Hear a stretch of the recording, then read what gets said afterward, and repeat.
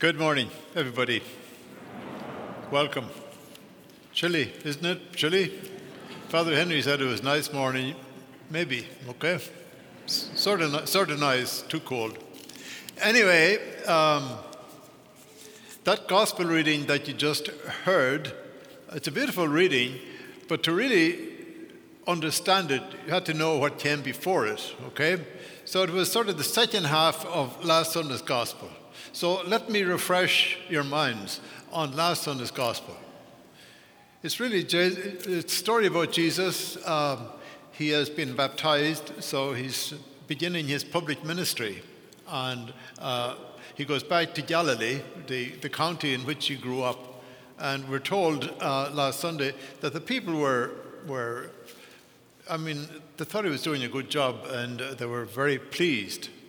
But then in today's gospel, we find that he actually goes home. That is, he goes home to the village where he grew up, and also he goes home to the church, to the synagogue that he was reared in. Okay, so he's right back in the place where he had spent many years. And so when he arrives there, he asked to receive the scroll of the prophet Isaiah.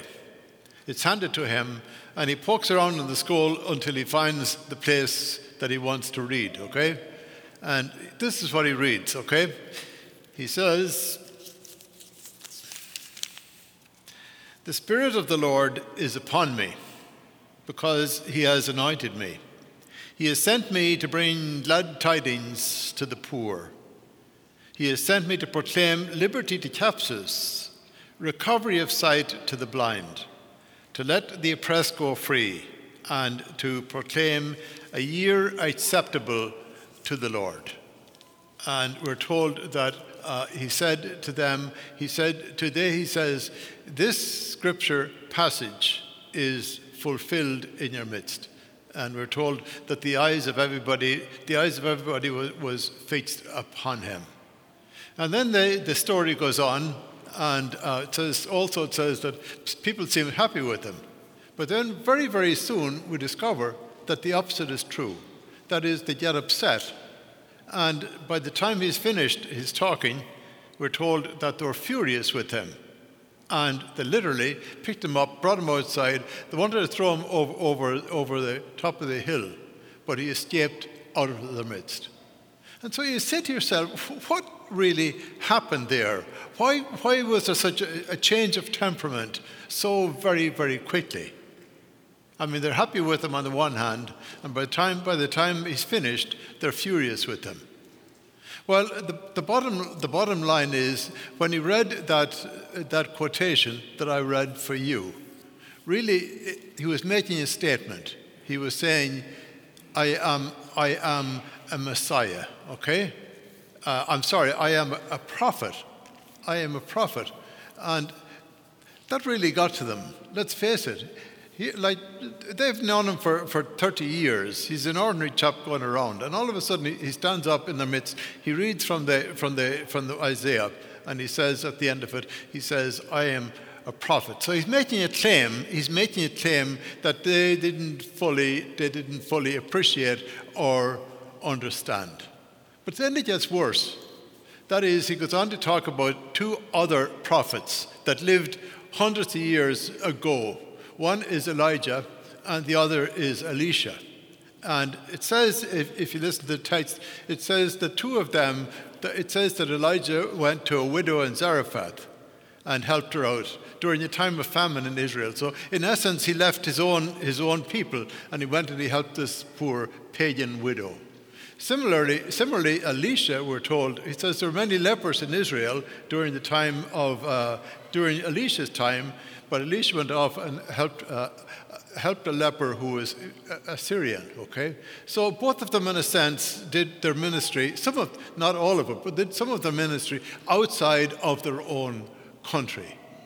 And then, in essence, what Jesus was saying is, I am a prophet in the model of those two individuals. That's who I am. That is, I intend to, in my life, do what they have already done.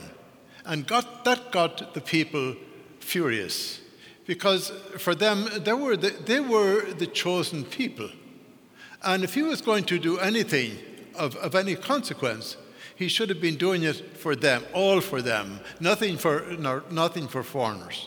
So they were so caught up in the fact that God was their God, that God was for them and he was for God, and they was for God, okay? And consequently, he couldn't dream from their perspective. He shouldn't even dream of ministering to people who are from the outside, because after all, they're a bunch of people on the outside are a bunch of pagans. They're pagans. They're people who had fought with the Israelites over the years. So why would you in any way do anything for them? You with it so far? It's very interesting how he got caught up.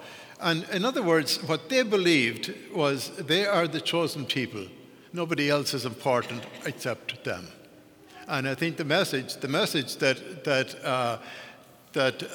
he was making to them was the fact that God is concerned not just about them; He is concerned about everybody. So think of that in relationship to the people that were living at that point in time in that particular place. They felt that God was only for them, not for other people. Is there a possibility in today's world that the exact opposite is happening? That is, that we're, even though we may not state it publicly, that we're of the opinion that in today's world we are the chosen people. And we tend to forget all those people who are out there, who are living lives of misery. You know, I think in the last 10 years, Pope Francis has been a wonderful champion of the needs of the poor. It's interesting, you know, anywhere he goes, he usually finds a group that is really struggling that he reaches out to. For example, I remember several years ago, a group of migrants came across the Mediterranean. And when they landed in an island off the coast of Italy, he was there to welcome them and to offer mass for them. In essence, they were a bunch of migrants, probably illegal. But he was making a statement then and there that those are ordinary individuals like us, and consequently they need to be ministered to. Also, it's interesting when Francis several years ago came to the United States. He was here 3 days, so his time was very, very precious while he was here. But believe it or not, he carved out several hours where he could go to a prison and minister to those prisoners who were there.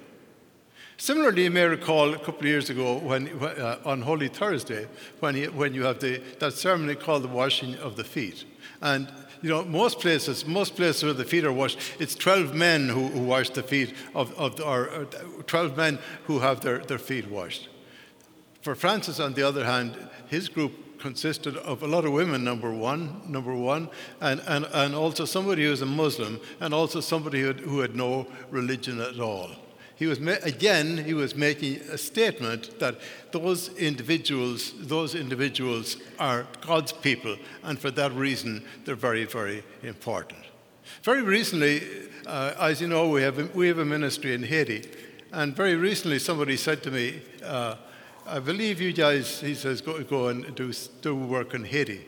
He says, "Why do you do that?" He says, "Isn't it a waste of time? Haiti is a failed country, so why do you waste your time going there into a situation where people are just, you know, they have no ambition, they have nowhere to go, they're sort of stuck there, and anything you do for them probably doesn't amount to that much anyway." That was his thinking, and that thinking is not unusual in this day and age. Obviously, the reason why we go to Haiti and try and make some difference, and I say some difference in Haiti, is because we believe that the people in Haiti, and there are 11 million of them there, that those are God's people like us.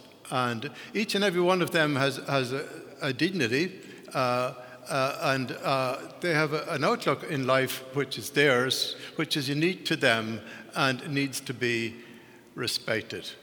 So I just invite you today to think about to think about the world in which we live, and think about the fact that, we are the privileged one. Let's face it, we truly are. We're really blessed to be living here and to be able to enjoy so many good things, because all you have to do is look around you at the world in which we live today. There's so many people who are dispossessed, so many people who are starving, so many people who are not really sure what tomorrow is going to bring as far as they are concerned. So it's a reminder to us that, like those people in Galilee many years ago, that let's not get complacent. Let's always remember that we're truly blessed, and that because of that we have a tremendous responsibility to the world in which we live. In conclusion, I'd like to say, even with regard to our ministry in Haiti, with regard to our different ministries here, like the most recent one being the Lazarus ministry, that generally our people are very generous and continue to contribute and to help out in so many different ways. And I'd say congratulations for that. But let's not in any way get complacent, and let's always remember that we have a tremendous responsibility as far as our world is concerned. And keep in mind always the little quotation from Scripture that says, "To whom much is given, much is expected." Much has been given to us, and for that reason we have a tremendous responsibility to share it with those who are in need. Amen.